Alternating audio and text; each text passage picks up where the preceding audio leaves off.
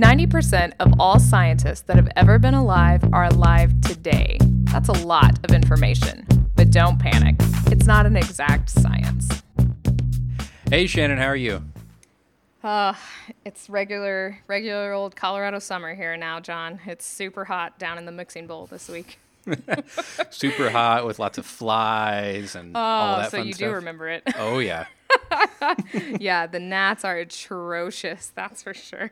And they've had as we talked about, we've had a really wet spring, so everything's blooming a little bit late, and there are just gnats everywhere. And yeah, so you can hear the defeat in my voice.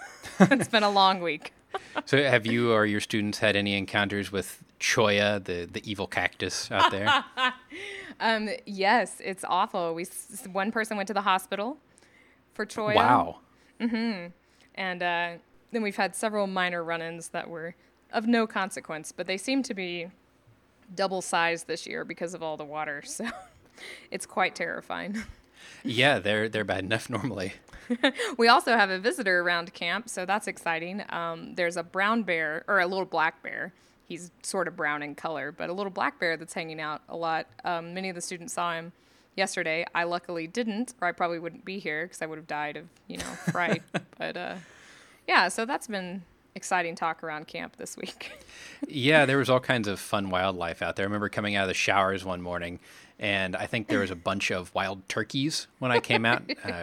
Yeah, the turkeys are still here, and they're huge. They're like 3 foot tall. They're massive, terrifying little dinosaurs. So, yeah, I think I'd rather see the bear. But, yeah, it's been an active week. So, how about you? What have you been up to?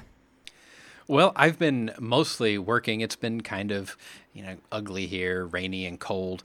But one thing I want to talk about during the show is I did go to the theaters Friday, and can you guess what I saw? I really hope it's what I hope it is, right? My favorite actor? Yes, it's your favorite actor, The Rock. San Andreas. How was it? It was everything I hoped it would be, which was not much.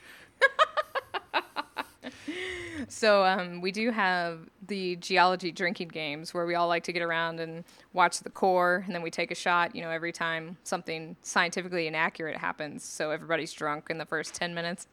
Is that what we're looking at? Is that what it was like?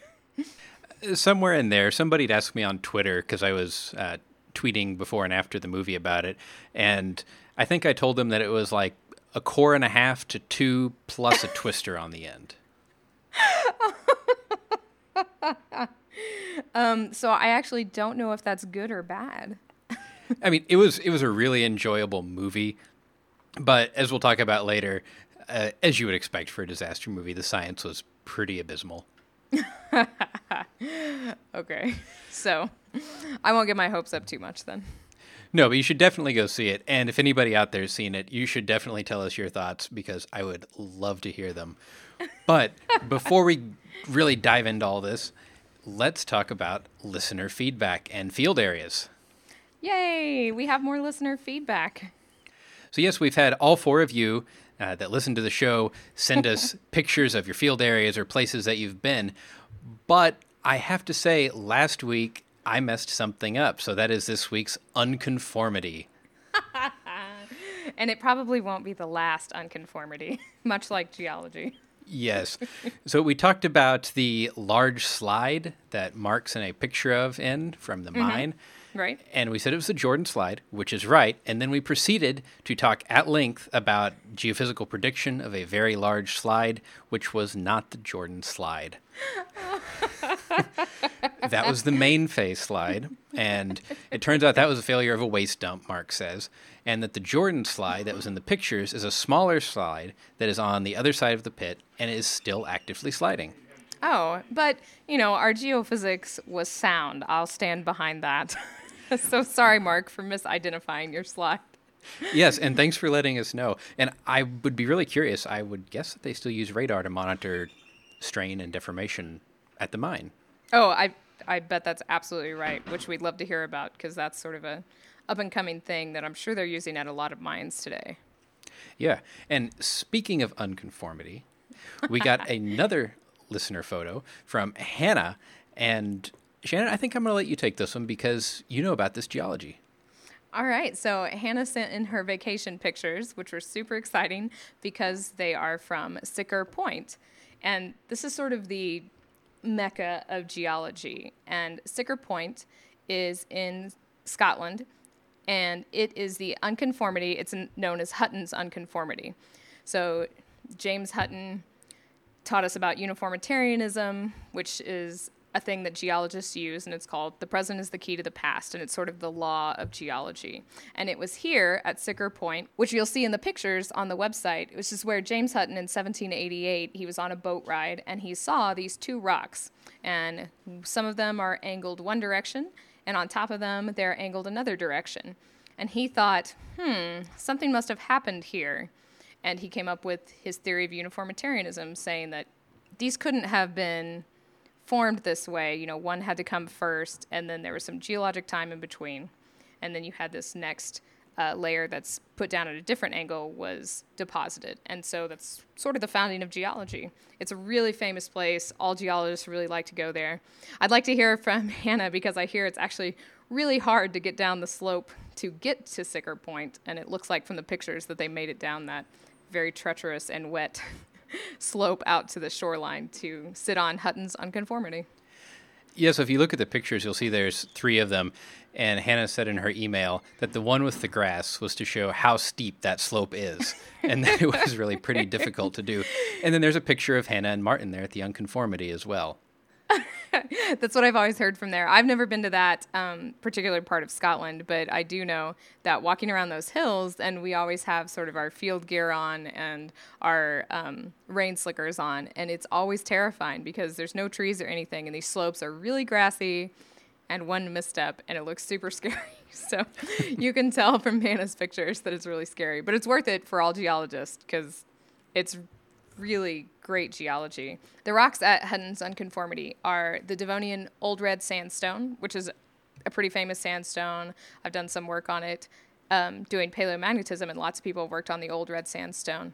And these are about 340 million years old, and they overlie these vertical layers of Silurian greywacke, and those Silurian rocks are about 420 million years old. So it's about 100 million years of time missing there that Hutton recognized, and still the tenets of modern geology were founded there in 1788. Yeah, that's really cool. So thanks to Hannah and Martin for sending those photos in. And if you're doing anything fun, vacation, field work, or just some neat geology around you, go ahead and send yours in so we can talk about them and share the cool things that you're doing with everyone that listens to the show, because I'm sure all of you are doing some really neat stuff. Yes, I've been trying to send in, or I've been trying to tweet a lot of my field shots. This week, it's just been not as pretty as it was last week by the stream where I got to fall asleep a lot. So I'll try to do that as well. Yes, and if you follow us on Twitter, which you should, you'll see that the folks over at the Orbital Mechanics podcast even sent us a photo that says how a geologist sees the world. And it's pretty neat, so you should go take a look at it. It is really cool. I showed it to a few of my students because it's exactly what my students are doing out in the field, except not surrounded by all that really awesome looking water. Yeah, the field area that you have is not quite that picturesque. No. I mean, it's beautiful, but boy, is it hot. All right, so going to the movies, everybody's seen all the disaster movies, The Day After Tomorrow and Twister and all these. And San Andreas has some really hilarious science in it, to say the least. That's why we go see him, though, isn't it? Yeah, and so, this is the San Andreas Fault in California. It's a big transform or strike slip fault where the rocks are going past each other laterally. And in the movie, they basically make the San Andreas a subduction zone. I mean, it's close to a subduction zone, though, because further up the coast, that's a subduction zone. Right, and they have a 9.6 earthquake. Which you feel that in Florida. Oh, and the kind of one of the dramatic lines in the movie is the seismologist is on TV, and he says, "You will feel this on the East Coast." Where everyone else lives. Right. And the interesting thing is, if the entire San Andreas ruptures, that's about a magnitude 8.2. So Hey, it's close. we're pretty far off from that 9.6. Remember logarithms. Let's ignore that 10 times logarithmic scale thing. Right. And a lot of the movie is based on these scientists that say they can predict earthquakes. They test this theory and they find out that they can predict when earthquakes are going to happen. And they say there's a huge earthquake that is going to hit on the San Andreas. And they're trying to get the word out. Unfortunately, it's too late for a lot of people. But what they do actually get right is they talk about earthquake triggering. So Wow. that was kind of interesting. Yeah. Which is weird since that's sort of I don't know, I guess that wouldn't be something that I would think that they would really try to get right.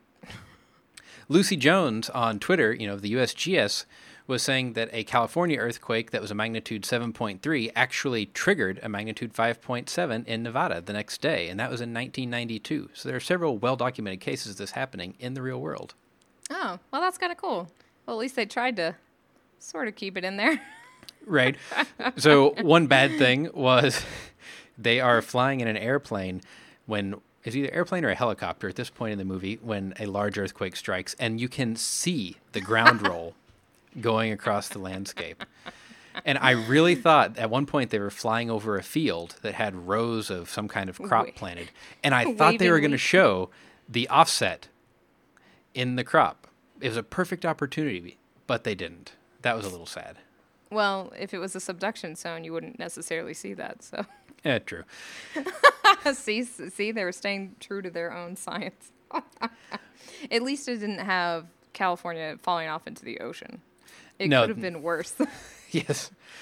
The one really good thing that they did, and they almost made it painfully obvious that they were doing this several times, was when the earthquakes were striking, multiple people in the movie would stop someone else from running outside or from standing in a door frame. And they said, no, duck, cover, and hold on.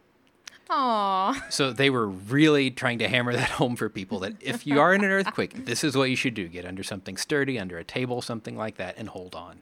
So that was kind of nice to see. Yeah, that's true. Twister was the antithesis of that. Yes. Yes. Strapping But yourself also to a why- bridge during a tornado is not the best It approach.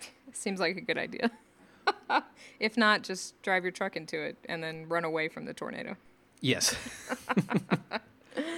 That's awesome. I can't wait to see it. Canyon City only has one movie theater, which is not playing San Andreas yet. So hopefully soon it will be coming. Well, before I don't want to go on too long because we are trying to keep these summer shows short. We have to say that every week. But the one other really funny thing that happens is they drive up to this giant rift that is opened by the earthquake that goes down effectively infinitely in the movie. Oh, why'd you have to ruin it? Here I was impressed with their subduction zone and never mind. Yeah. But you should definitely see it. It's Maybe they were it's just like worthwhile. on the northern or southern part of a flower structure or something like that. I think you should ask them. I told you, when it gets to Canyon City, I'll do it. All right, well, that's what I did, but what did you do? Well, besides sitting in that hot bowl of awful geology, we went to Leadville last week, so that was exciting. It's nice to think back. It was less than a week ago, but it was only 50 degrees there, so... And actually, they've had... we go to Leadville because... Leadville, so named, because there are a lot of old mines there. And it's really neat. We don't get a lot of mining sort of... We're not exposed to a lot of mining practices or even, what mines look like in Oklahoma since we're so focused on oil. So it's cool to get to see all around Colorado. There's a place called the Colorado Mineral Belt, and they've been exploring for, gold and other precious metals since the 1800s here. And Leadville is one of those places. So it was cool to see that. Unfortunately, we couldn't go up to some of the mines because they've had so much snow, the roads were still blocked. Wow. That is Yeah. that is incredible. Yeah, it's been truly extraordinary. There are a lot of 14ers. So for those of you that don't know, those are 14,000 foot or higher mountains in Colorado. And many of them are right around Leadville. And so it's really high up. The town's over 10,000 feet. And Yeah, there was a lot of snow. It actually snowed on us while we were walking down the street, so that was fun. So have you guys done the Pikes Peak trip yet? Because I know you said that was still closed last time Still we closed. talked. Wow. Still closed. Yeah. You can see from our field area at the top of Pikes Peak, and it's been all white until this week. And you can start to see some melting that's occurring there, but it's small. So we might not actually make it at all. We're going to Cripple Creek, another gold mining town, just north of us. And we're going to do that this weekend. And hopefully, I know it's always been chilly when we go there. And so my guess is we'll probably get snowed on again. Now, I may not remember this right, but is that the Molly Kathleen mine that you go Yes. to there? Yeah, we go to the actual Cripple Creek gold mine as well, which is an operating gold mine. It's actually on the market right now. They're trying to sell it because there's still 20, 30, 40 years worth of gold exploration at least left in it. And then there's the Molly Kathleen mine, which is an old abandoned mine, but now they use it as sort of a tourist attraction, and you get to go down the real mining elevator, and there's all kinds of sort of exhibits down in the mine. And it was an old gold mine as well. And it's actually really fun. If you've never been into a mine, I think it's really neat to get to actually go down there and stuff. And there's a lot of cool mineralization on the walls, and you get to pick out a rock at the end. And so kind of cheesy, but it's kind of cool as well, just because we don't get a lot of exposure to that sort of thing. So it's a fun trip, and I think everybody's looking forward to getting out of the 90-degree heat in the mixing bowl. Yeah. Well, and going down those mines really gives you a lot of respect for the people that do it every day, because that's Yes. a hard place to work.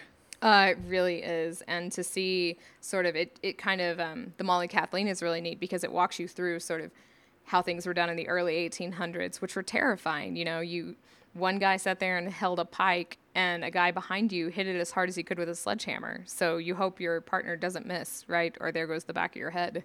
Mm-hmm. So it walks you through like those early mining practices towards like the more mechanized mining practices of today. And then we'll actually go and meet with a geologist at the active Cripple Creek gold mine and talk about how gold mining is done today. So it's sort of the whole gambit of it. And I'm sure I will be able to tell you more about it next week after we go. Well, that sounds great. So I think we should maybe move on to the fun paper. What do you think? Sounds good. It's a delicious fun paper this week. It is. And have you ever noticed that if you have chocolate laying around for a little while, especially if it's broken, doesn't have the nice pristine surface on it, you get kind of white, fuzzy, globby looking stuff on it? Yeah. I always thought, waxes is what that was, just waxes over time. Well, it's actually crystallized fat. Delicious. Very delicious. But that's what this week's fun paper is about. It is called, and you would never know this is about chocolate from the title, Tracking Structural Changes in Lipid-Based Multi-Component Food Materials Due to Oil Migration by Microfocus Small Angle X-ray Scattering. So, when I read this without the word food materials in it, I thought it was about plants because plants make lipids, which are these little fatty acids that migrate up to their leaves. And actually, you can see like ancient lipids in the rock record. So I thought that's what we were going to talk about. And then when I started reading it, no, it's about chocolate. Yeah, but it's about chocolate rocks, essentially, right? It turns out that this phenomena of getting this white spot or gray coating on the chocolate is called chocolate blooming, and it's a huge problem in the food industry. Because I imagine, just like you said, it doesn't happen until you leave it around for a while, so you don't really want that stuff. If you opened a bar of chocolate and it has that, it looks like old chocolate. Right, which wouldn't be an inaccurate statement, but they don't want that to happen. So it results in wasted food, wasted profit, all of that, which is bad for business. So this study was looking at, well, how exactly does this happen? Because, well, we knew it's some kind of diffusion or some process bringing this up, but they didn't know exactly what was happening. So could it be convective flow, or is it going through crevices, pores? What's going on? So that's what this looked at in a very systematic and detailed way with this X-ray scattering technique and with just sessile drop techniques of putting a drop of liquid on the surface and measuring the contact angle. Right. And so it's really neat because these are all sort of geologic techniques that they're using to analyze chocolate. And it goes even further than that, right? Because as in here they say, and we were talking about earlier, chocolate has different crystallization phases, right? Yeah, so cocoa butter has actually 6 different polymorphs, creatively called 1 through 6 in Roman numerals. And it turns out the higher the number of polymorph, the more desirable, they say, the, quote, thermal and mechanical properties are. So that would just be, it doesn't melt as easily in your hand, it has a smoother texture, it's something that you more enjoy. So they try to shoot for these polymorphs 5 and 6 when they make cocoa butter for chocolate. And that's what they use in this study, but it turns out that actually affects how the fat goes through the whole system and ends up on the surface of your chocolate. Wow. So depending on your crystal structure, depends on how your lipids are going to migrate then, which makes sense. You would see this in rocks too. Right. And then they actually would put drops of sunflower oil on the chocolate and monitor how the contact angle. So if you can envision a drop of anything sitting on a surface, there's an angle that the sides of the drop make with the surface. And they just monitored that angle through time and could see that angle decrease over, part of an hour. And that actually shows them that the surface energy is changing as these fatty acids, or acids I would think, are migrating upwards. Right, yeah. Oh, that's kind of cool. So they're using that to monitor it. And they used some awesome, there's some cool SEM images of, the cocoa powder and the butter. And you wouldn't think you were looking at chocolate. No, this looks very, like I said, if you took the title away and handed this to somebody, or took where it says sucrose and cocoa butter and all that out of it, I think you could get away with passing this off as a geology paper. Yeah, absolutely. You absolutely could. They have they have SEM images, which are, really high resolution microscope. And then they've got some more microscope images of the surfaces. And yeah, you couldn't tell the difference. But it's kind of neat because it's sort of using, we talk about this basically porosity and permeability in rocks all the time. And then to apply it to a chocolate bar in the effect of making, getting rid of the porosity and permeability because you don't want to form those little chocolate blooms on there. It's kind of neat. Yeah, and to do the X-ray profiles, they actually went to a synchrotron and took these chocolate samples, and they would scan a line down the chocolate sample, through time to see the migration. But because you're scanning this with this monochromatic X-ray beam, you might be doing some damage to the sample. So they would slightly offset to the side each time, something like 500 microns, they say. And so they did this after a few seconds, 5, 10, 30 minutes, 1 hour, 2 hour, 5 hours in one day. So this is kind of a really crazy thing to take chocolate to this incredibly advanced synchrotron source and do this really neat study that's hopefully going to help increase profit for the food companies and reduce the waste. Exactly. It's so funny to me because, somebody, you imagine a bunch of scientists sit around, and they're actually working on, some really hardcore material science stuff. And they're like, hey, let's put your snack in there and see what happens. That's the story about the microwave, right? That somebody was working with a microwave transmitter and noticed that the chocolate bar in their pocket had melted. It had melted. Exactly. See, you never know where inspiration's going to come from. No, and I think I said this several shows ago maybe, that if something seems funny, according to Bob Pease, record the amount of funny, because you never know what that's actually going to mean in the end. Exactly. So this was in ACS, Applied Materials and Interfaces. Link will be in the show notes if you want to check it out and be able to geek out with your friends about what's happening to chocolate at the next party. And if you have any suggestions for Fun Paper Friday, send them to us. We find these through all kinds of sources, but we're always open to hearing what other people find because some of them are fantastic. Exactly. So if you do want to send it in to us, Shannon, how could they do that? Well, you can email us, show@don'tpanicgeocast.com. You can find us on the web, www.don'tpanicgeocast.com. John is on Twitter, @geo_Lehman, and I am @Shannon Doolin. Right, so until next week, remember, don't panic. It's not an exact science. Any opinions, findings, conclusions, or recommendations expressed are solely ours and do not necessarily reflect the views of our employers or funding